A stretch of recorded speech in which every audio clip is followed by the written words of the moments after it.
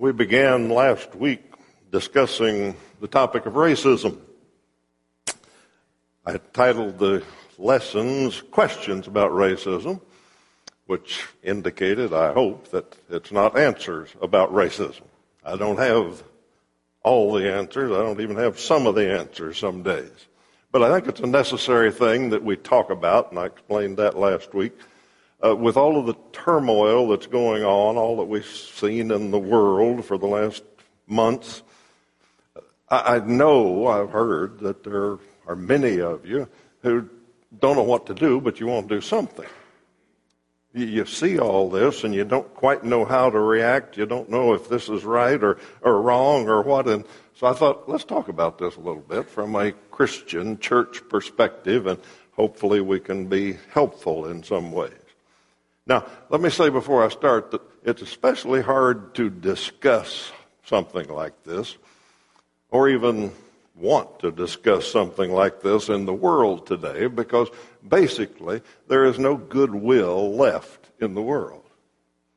There's no civility anymore. We used to be able, I think, to discuss about anything and to have some disagreements maybe and say, well, I don't know if this is the way to approach that or not. And we thought, well, even the other person disagrees, at least they've got good intentions. That we're trying to do the right thing. Today, somehow, we have gotten in a situation where it's not that way. Now, if you disagree with someone, you're not just wrong, you're evil. You're morally inferior because of their position. And folks, that makes this hard to talk about one-on-one, but especially hard to talk about to a large group. It's easier just to be silent. It's easier just hope it all goes away somehow, I guess. Especially when a lot of what you get, or sense at least, I get the feeling, that you can't do the right thing. If you're silent, you're part of the problem. If you speak, you get attacked. If you don't ask, well, you don't care. But if you say the wrong thing, that's racist. And I know others of you have that feeling about things. I hope this can be helpful for Northside. Now, I don't Facebook. I look at my wife's page fairly regularly, and I learn some things there and all that, but also some days my head wants to explode. You know, there's some really ungood things on there. And some of you put some of those ungood things on there. So I don't Facebook regularly, but my wife told me this week that some people that I respect and love had reposted last week's sermon and said some good things about it. And that gratifies me in some sense, but it also bothers me in some sense, because what I'm doing, I don't want to be the brotherhood expert on this. Now, if somebody gets some good out of the things I say, fine. But that's not what I'm here for. I'm here to talk to my family. I'm here to talk to the people at Northside, the family of God here, and I hope that some of this can be helpful. Okay. Last week we asked 3 questions. Let's go over those real quickly. Questions about racism.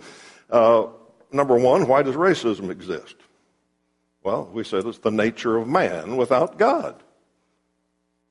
Racism is included in every other kind of ism, and every other kind of hate, and every kind of division, and every kind of strife. It's the nature of man without God. On top of that, we all have a nurture. We've all been raised different ways where we believe things and act in certain ways that may contribute to the racial problem or other problems. Second question we asked was, what is God's plan for racism? What's God's plan for racism? And the answer probably surprised some of you, but I said, I think the answer is the church. The church is God's answer for racism. In the church, in Christ, we get a new nature. In Christ, we get help in overcoming the nurture that may be the problem. Jesus prayed for perfect unity, and we looked at John 17. He prayed for perfect unity in the church so that the world would believe. I called it subversive. Instead of attacking the world system and trying to fix racism and all the other isms, he built the church and said, in there, if you are one in me, perfectly united, then the world will see that you're different than the world. In a world of hate and division, the world notices unity and love. That's the plan. And then the third question was, well, how are we doing on God's plan? And my conclusion, at least, was on a global perspective of centuries and centuries, we're doing pretty good. The church has been salt and light. The world is different because of Christian people. Lots of good things have changed for the better because of Christ followers. We can see that things are better. Not perfect, but they've been influenced. Now, that's globally. Locally, how are we doing on God's plan in the church? Well, not so well. We're still divided over lots of things. We're still divided over all kinds of things, and often it's race. And what I said as we quit was, to the degree that we're not one for any reason, whether it's black, white, or any other difference, to the degree that we're not one, then we're not doing as well as we should. Because God's plan, Jesus' prayer, was for perfect unity.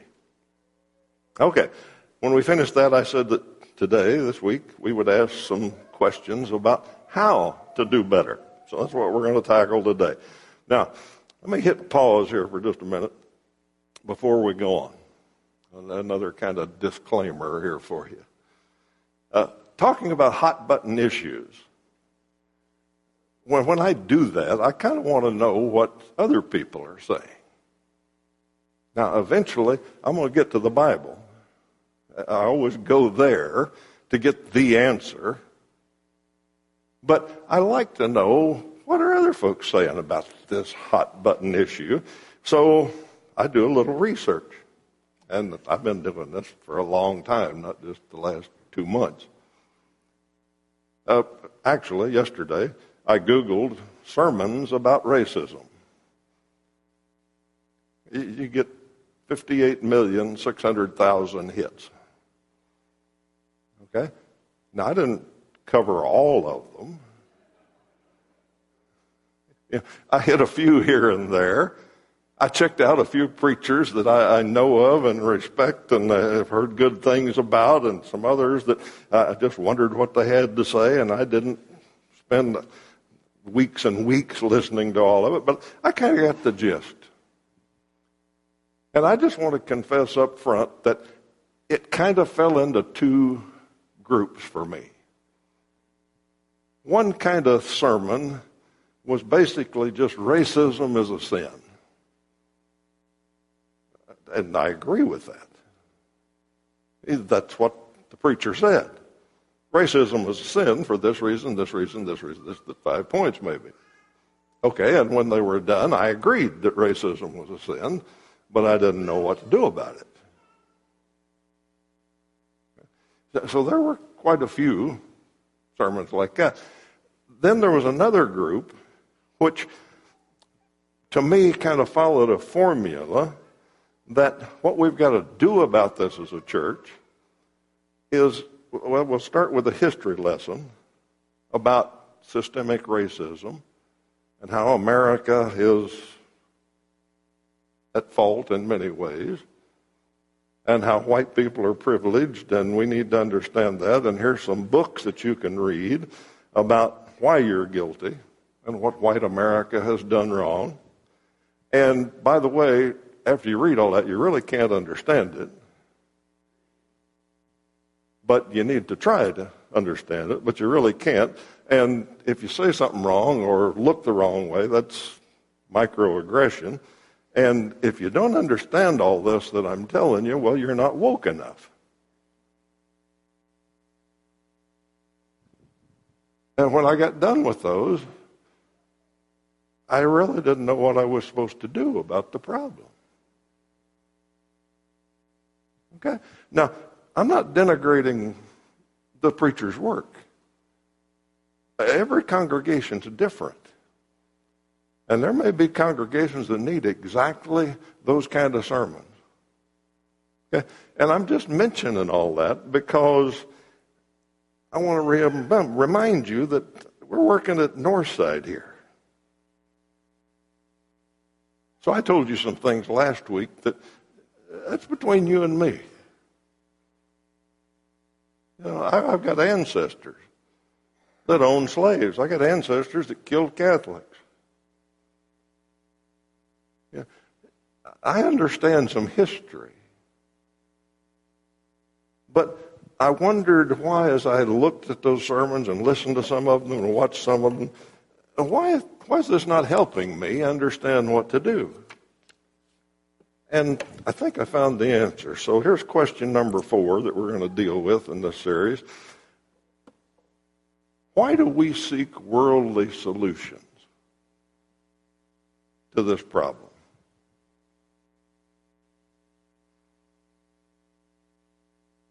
I listened to lots of sermons and read some and perused books and all that, and I saw a whole bunch of worldly solutions. Why do we as the church seek worldly solutions? Okay? Now, I'm not talking about the world. The world's got to have worldly solutions because that's all they got. They don't have any other option.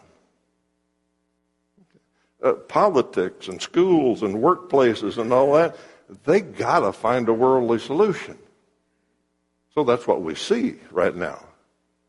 We see all kinds of different worldly solutions to fix this problem. We're going to tear down a statue. We're going to change a mascot of a sports team. We're going to ban some flags. We're going to kneel at the national anthem. We're going to wear T-shirts. We're going to paint BLM on the street. We're going to do something that solves this problem. And worldly solutions, especially when we react quickly like this, tend to be really symbolic. And when I was a teenager, 1968 Olympics, Mexico City, Tommy Smith and John Carlos ran the 200 meters. Tommy Smith got first, John Carlos got third, got the bronze medal. Both of them were black, by the way. This was in 1968, 3 years after the Civil Rights Act was passed, when racial tension was high in America. Okay. Tommy Smith and John Carlos got on the stand, and they went shoeless. They wore black socks, but no shoes. And that was to symbolize black poverty. They had black scarves around their neck. That was to symbolize black pride, they said. They wore a necklace of beads that was to symbolize all the people who had been lynched. They wore badges of the Olympic human rights badges. When the Star-Spangled Banner started, both men bowed their heads and raised their gloved fists in the Black Power salute. Iconic picture. Revered as one of the great civil rights moments and symbols of all times. That was 52 years ago. The world loves symbols. whether it fixes anything or not. But I'm not talking about the world. They need worldly solutions. I'm talking about us, the church. If we want to do better, why do we seek worldly solutions? And I have two sub-questions about this fourth question before we try them in the church. Number one, let me back up here a minute. Okay, I don't know where that one went. Number one, do they work?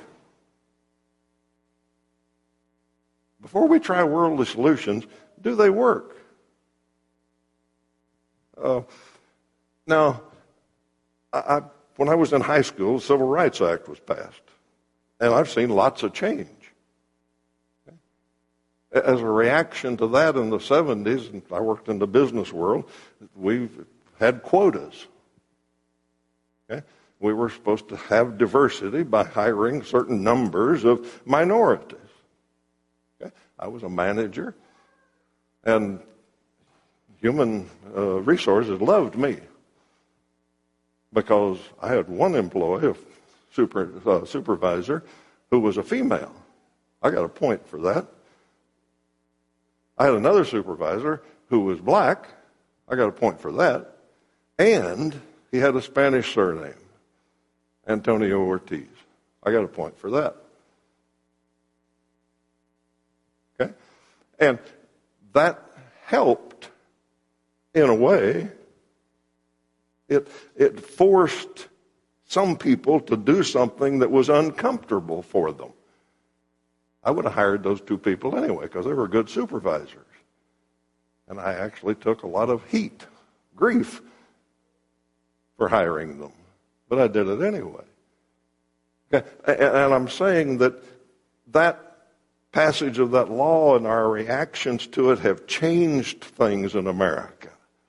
But what I'm asking is, do the things that we sometimes propose as a worldly solution, the diversity training, the self-awareness help, and all of that, does that help? And I researched it a little bit, and the answer is nobody knows if it helps. We've been doing it for 50 years. But does it change hearts and minds? Nobody knows.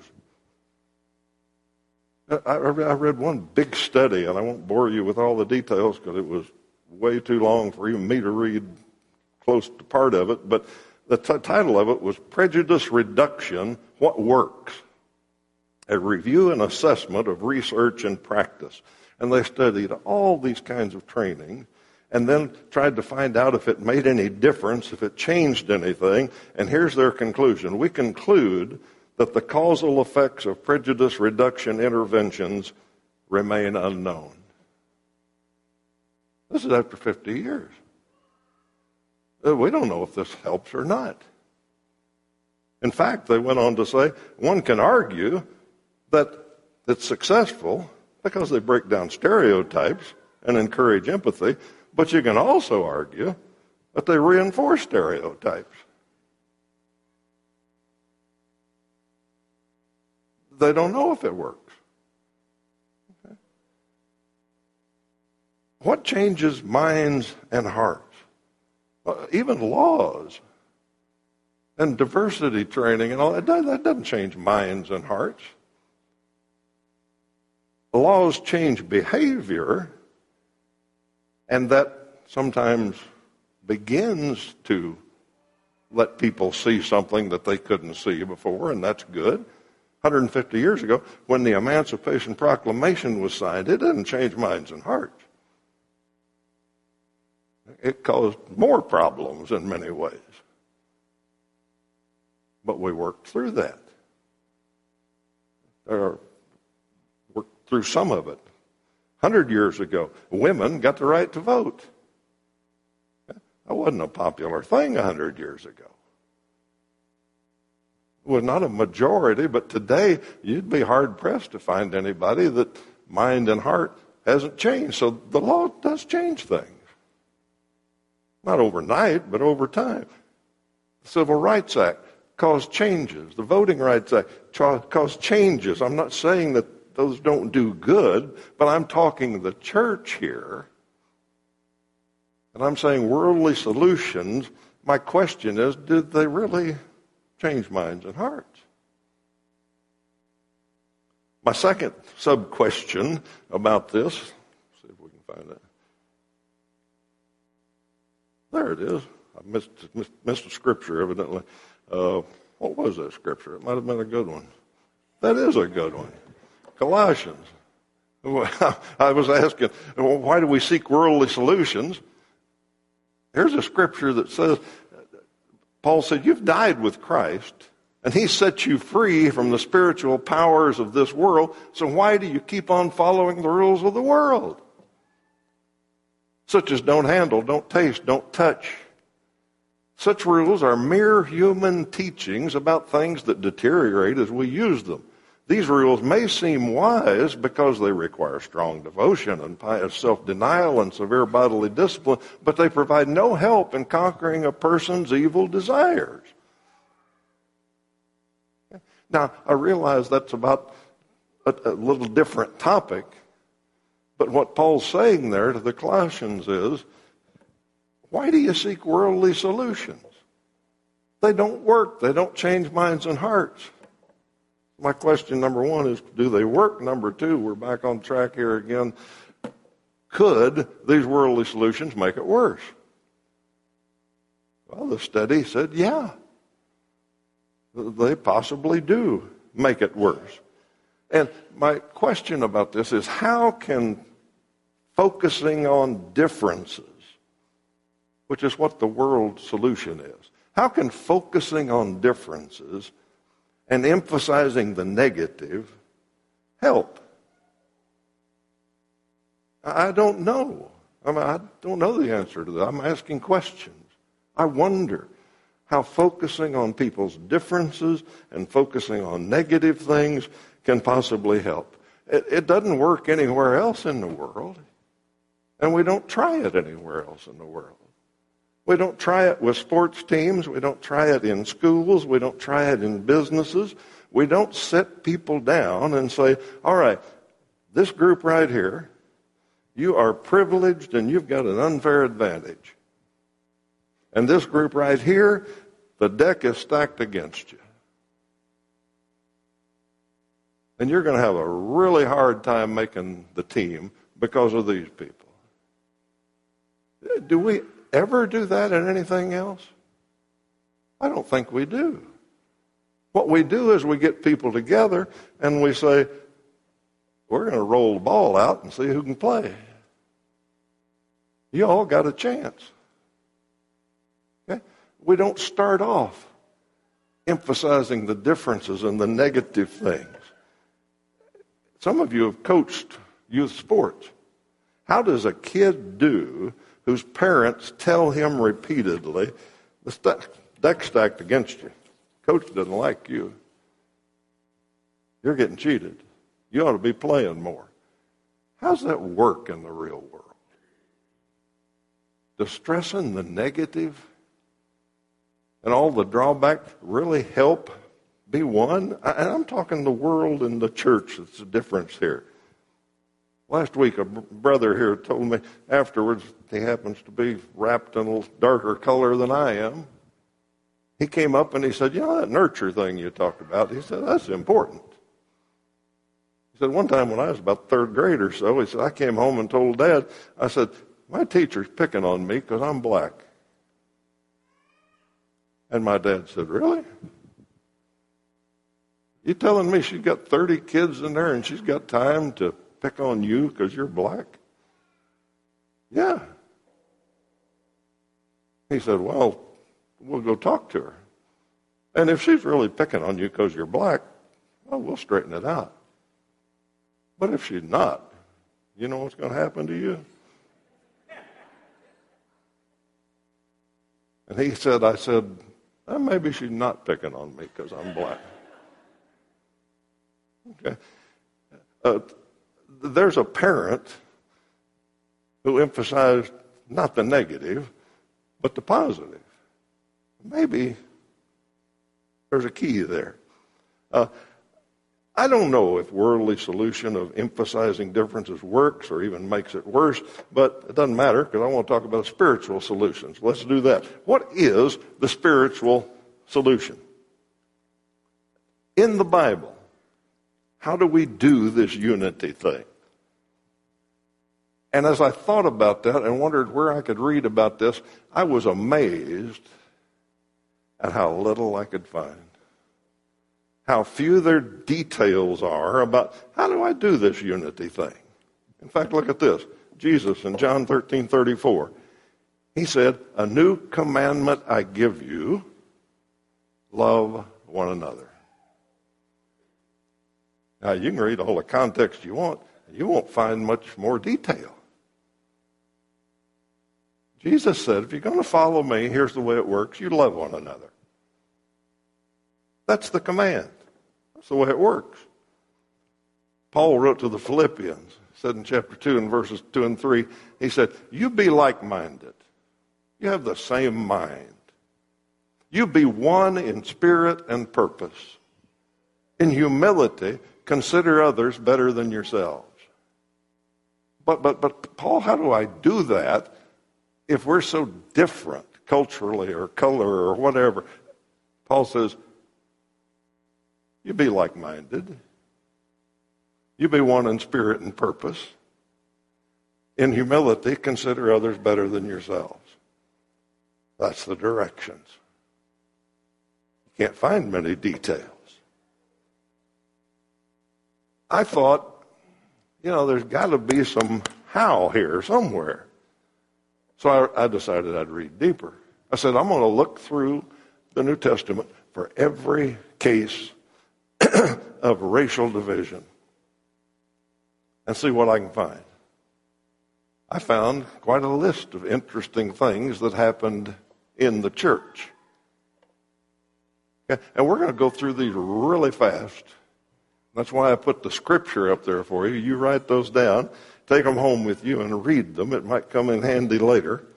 But as I go through these as fast as I can talk, what I want you to listen for is not the gist of the story. Most of you know the story. What I want you to listen for is some solutions to the problem. Are the solutions worldly or are they spiritual? All right, here we go. Acts chapter 2, the Pentecost. 12 men, all Galileans. Crowd there of Jews from every nation on the earth. Parthians, Medes, Elamites, Mesopotamians, Judeans, Cappadocians, Pontus people, Asia, Phrygia, Pamphylia, Egyptians, Libyans, Romans, Cretans, and Arabs. That is the definition of red and yellow, black and white. That was everybody. Asians, Egyptians, Arabs, Romans, red and yellow, black and white. And what happened on that day?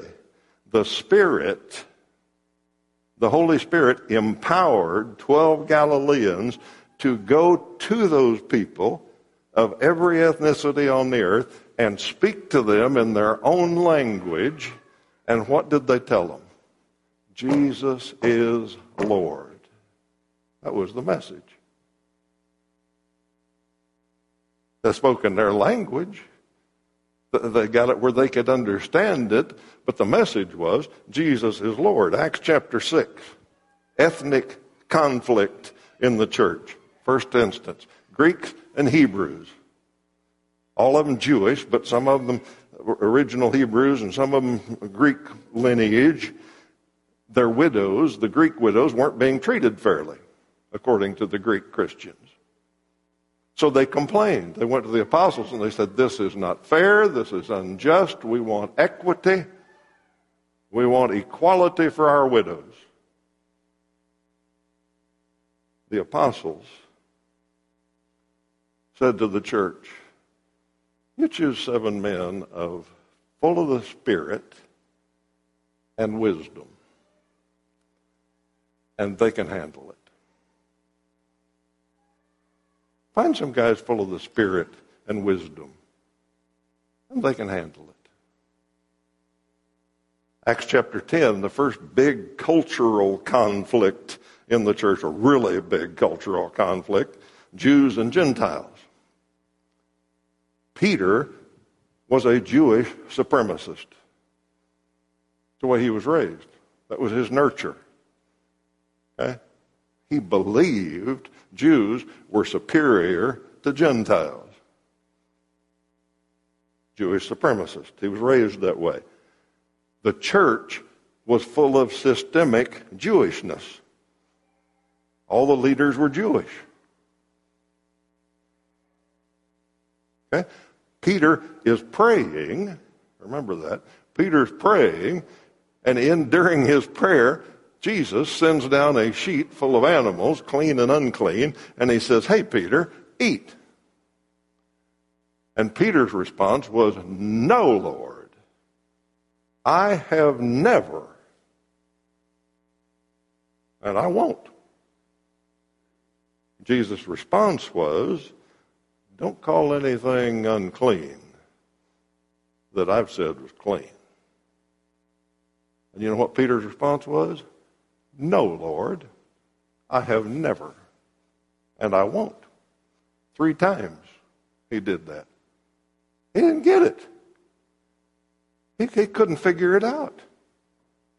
And it says after that vision, he was still trying to figure it out. He was still thinking about it. And the Spirit said to him, "There's 3 guys downstairs, and you go with them." Direct order from the Spirit. Peter went downstairs, opened the door. There were 3 Gentiles standing there.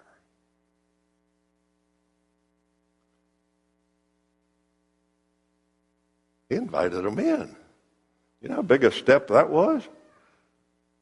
He invited them in the house. He talked to them. He said, "What's the story?" They told him all about Cornelius and how Cornelius had a vision and all that. So he went with them. He goes to Cornelius' house, a Gentile. He goes in. What's the first thing he says to Cornelius? "Now, you know that this is against our law. You know I can't be associating with you. But what'd you call me for? What's the story?" And Cornelius told him the story. He said, "I had this vision and all this stuff happened. They told me to send for you, and the angel told me this and all that." And Peter said, "I now realize how true it is that God doesn't show favoritism. I get it. He accepts men from every nation." He put the vision of the sheep and the animals, and he put Cornelius' story, and he put the being with a Gentile in a Gentile's house. He put it all together, and he said, God accepts all of us. And so what was his response? What did he tell Cornelius next? He preached Jesus. He said, "Let me tell you about Jesus. Let's get to be one that way." Told him about Jesus. Chapter 11 is amazing because it repeats the story almost exactly. It's one of the few times the Bible just tells the same story twice in the same place because it's coming from the flip side. Because when Peter got back, he told the majority of the church about this, and they said, "Whoa. You ate with Gentiles, we heard. We got a problem with that." And Peter said, "Let me tell you the story." He explained it to them. He told them about the sheet. He told them about Cornelius. He told them about the angel. He told them all this stuff. And at the end, the majority of Jewish supremacists said, "Okay, we got no objections." They praised God. They said Gentiles are accepted. Galatians chapter 2, there was ethnic hypocrisy with this Peter that we just thought got it. Well, he didn't quite get it. Not as easy as we think because of our nurture sometimes. Paul tells this story in Galatians chapter 2, and he says Peter was eating with Gentiles. This is later in life. And Peter was fraternizing with the Gentiles and getting along fine. And then some Jews came down from Jerusalem, and Peter began to draw back and separate himself from the Gentiles because he was afraid of what those Jews from Jerusalem would say. And Paul said, when Peter came to Antioch, I knew about this, and when he came to Antioch, I opposed him to his face because he was wrong, clearly in the wrong. And others were joining him in that hypocrisy. And I told him, you are not acting in truth with the gospel. Titus chapter 3. Titus was left on Crete, and Paul told him, you take care of things there. Now, Paul said, I know that some people say that Cretans, people that live on Crete, are liars and evil brutes and lazy gluttons. So you remind the church there, you remind them, slander no one, be peaceful and considerate, show true humility to all men. Listen to what Paul says then. Once we were foolish because of our nature and our nurture. We were hated and we hated one another, but God saved us. All of us.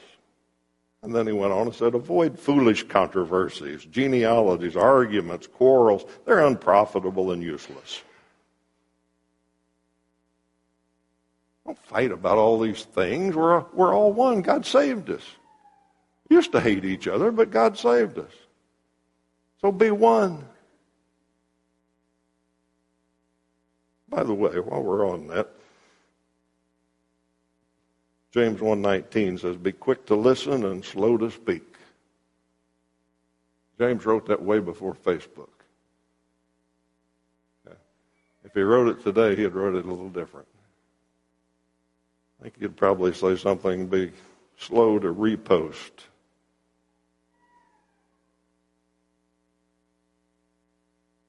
Be slow to speak about things you really don't know what you're talking about.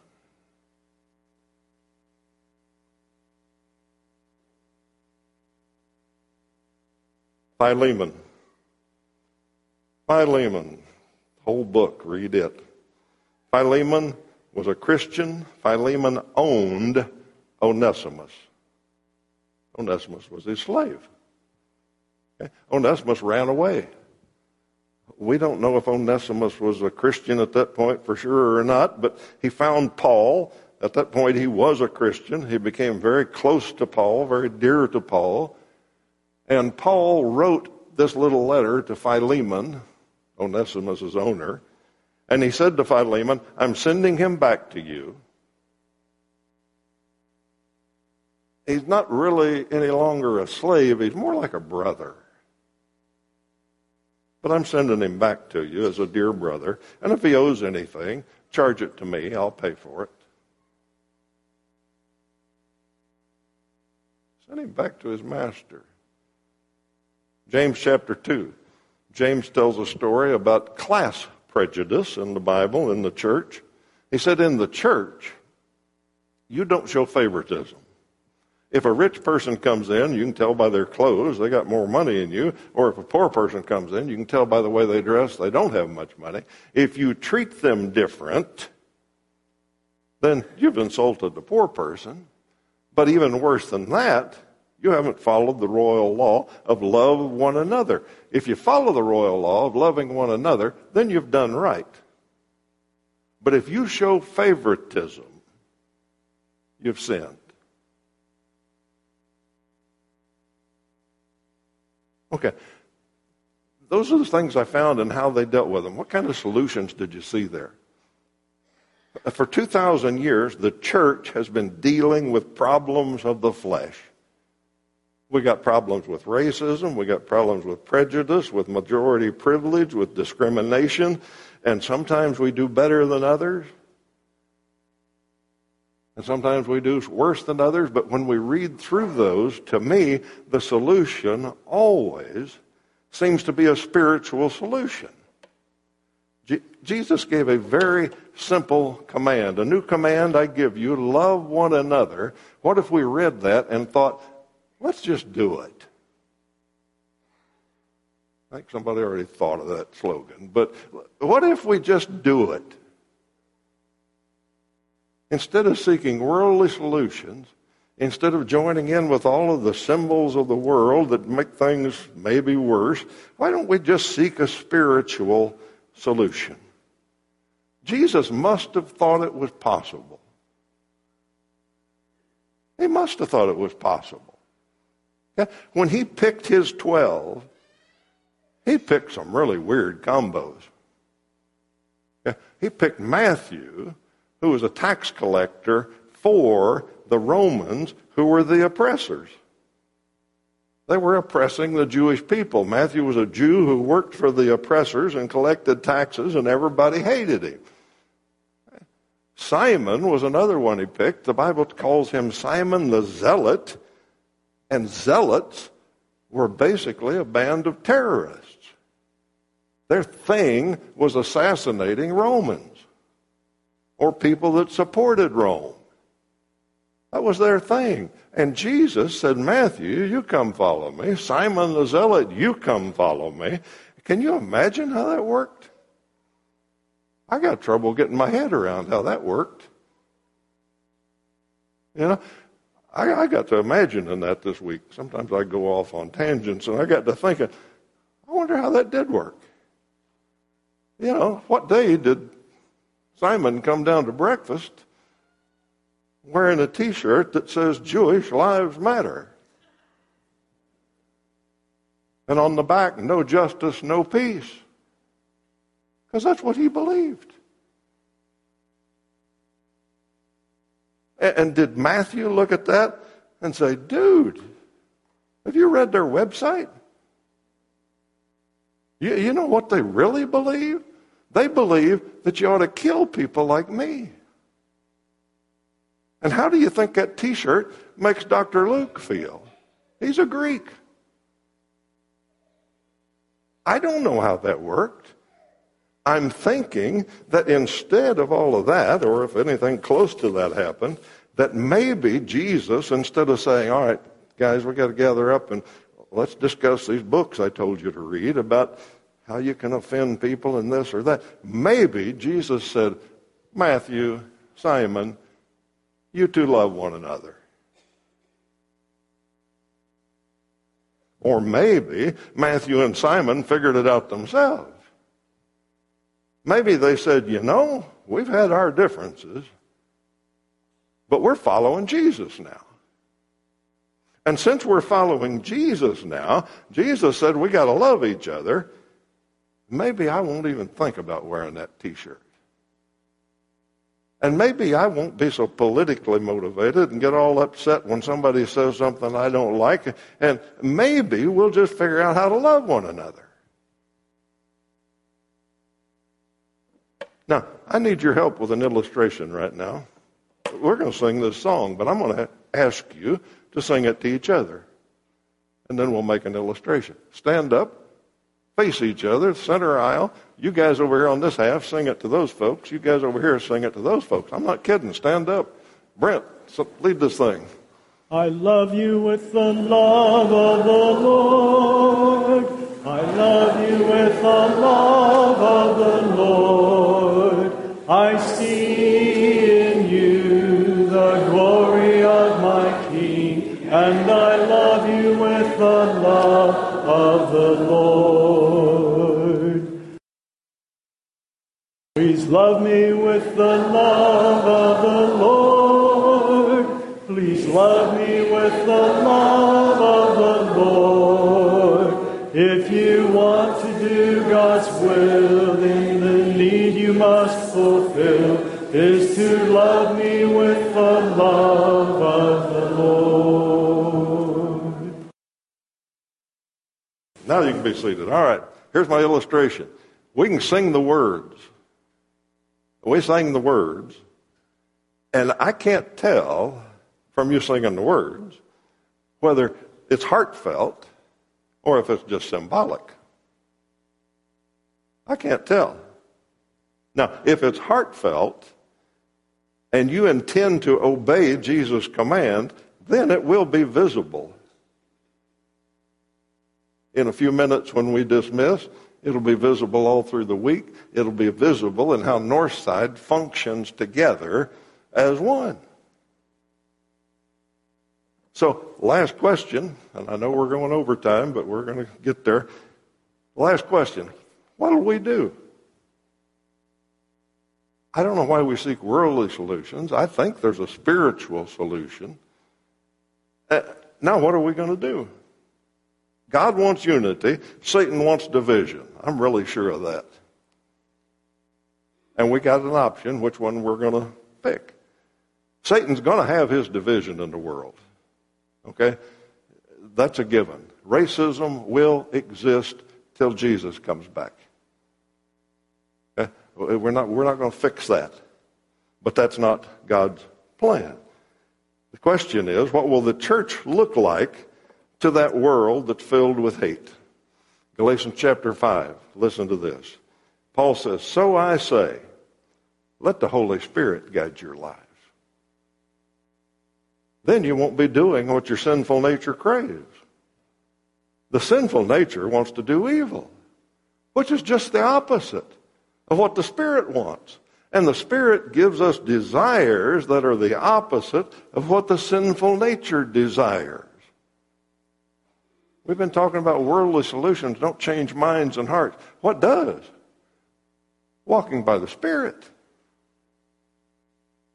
That gives you different desires. It changes your nature. Brothers and sisters, the church is the only group on this earth that can tap into the power of the Holy Spirit. Everybody else has just got worldly solutions to work on. Okay, well, we've got the power of the Holy Spirit. What if, instead of reading books written by folks who tell other folks who the problem is with other folks, what if some church folks just got together and prayed for the Spirit to lead them?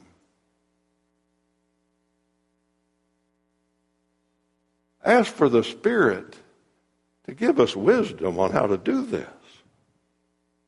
And some of you are thinking in worldly solutions. Well, who do we invite to this? You know, what color should we have in this group?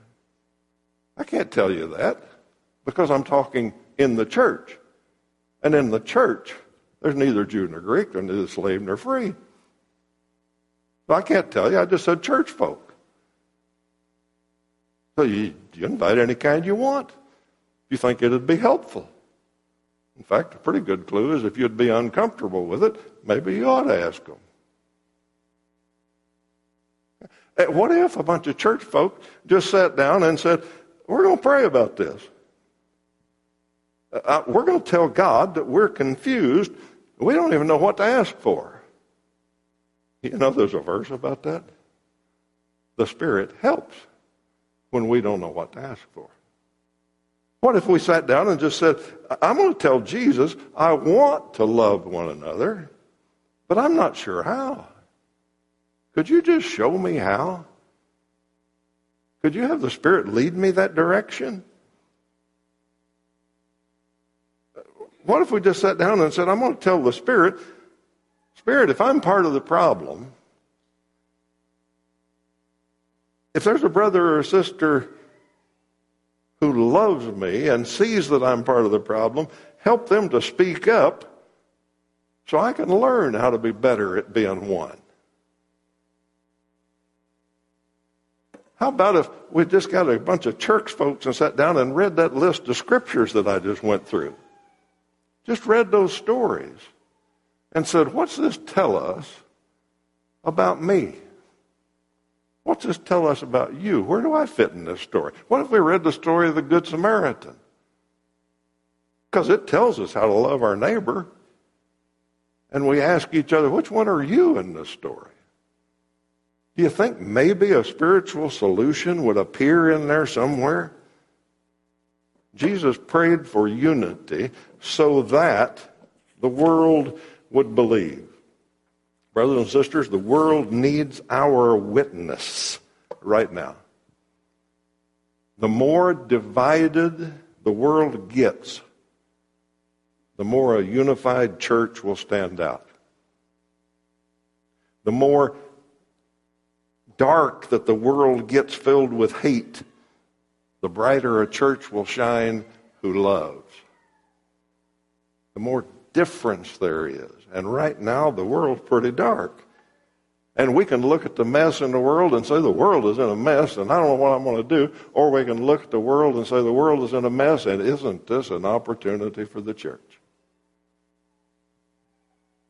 Isn't this a good time for us to figure out our differences and figure out how to be one and let the world notice us?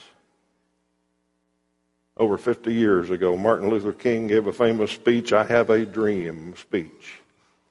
And we can point to progress that we've made on his dream, and we can point to things that we're not there yet.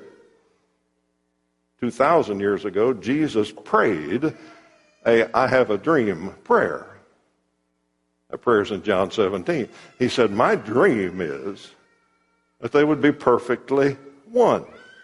I pray that they will all be one, just as you and I are one, and as you are in me, Father, and I am in you, may they be in us, so that the world will believe you sent me." That was his dream. And we can point to some places we've done pretty well on that, and we can point to places we haven't done so well. Church is not one. I got to running some numbers the other day. Wichita's about 500,000 people, more or less, let's say. 80% of the Americans claim to be Christians. That'd be 400,000 Christians. What if 400,000 Christians were one? I mean, this is mind-blowing, but what if? What do you think the other 100,000 would think? Whoa, that's something. Okay, well, we can't do that because doctrines mess us up and things. They believe that, and they're wrong, and they're wrong, and they're really wrong. And we can't do that 400,000 thing. Well, 45% of America says they're born-again Christians. That'd be 225,000 together. You think that would impress the other half? Yeah. Well, but we can't do that because they don't do this right and they do this wrong. So, how about just the restoration movement? I don't know how many there are in Wichita. There's 11,000 in Kansas. Let's guess 4,000, maybe 3,000. What if there was a church of 3,000 or 4,000 people in Wichita, a representative of everybody in Wichita, that got along and was one? Wouldn't that be something? But we can't do that because they want theirs this way and we want ours this way, and we can't quite do that. And after I think through all of that, I think, well, maybe 700, maybe 1,000. That's as close as we can get. Maybe that's our limit. What if it is? Even if it is, think of it this way. Why would we find any other reason not to be one?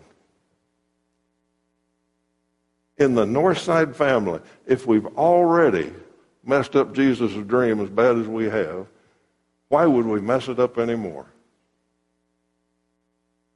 Why would we figure out, well, we're not going to be one because of this color or that belief or that political stance or this T-shirt or that Facebook post or anything? Wouldn't we be serious about asking the Spirit to help us be more one? I think we would. Last question. What will you do? In all this world's upheaval about race, and all these scriptures that we looked at today about what Jesus wants, maybe somebody in here has been stirred to think, who am I to think I can oppose God? That's what Peter came to. When Peter finally got it, He said, who did I think I was to oppose God? And it may or may not be about race. Maybe it's something else that divides. If it's something else that divides you from somebody here, then you're opposing God. Maybe you've done something to cause division. Maybe you've taken offense at something that somebody said that you thought was divisive. Anything that keeps you walking up to someone at Northside and saying, I love you with the love of the Lord, causes division. And that's sin. If you think you're opposing God, the elders will be at the back. If you're not in the church and need a new nature and help overcoming your nurture, the elders will be in the back. We'd be happy to baptize you into Christ and get you that new nature. Whatever your need this morning, let's stand and sing. Go to the back and see an elder if you need.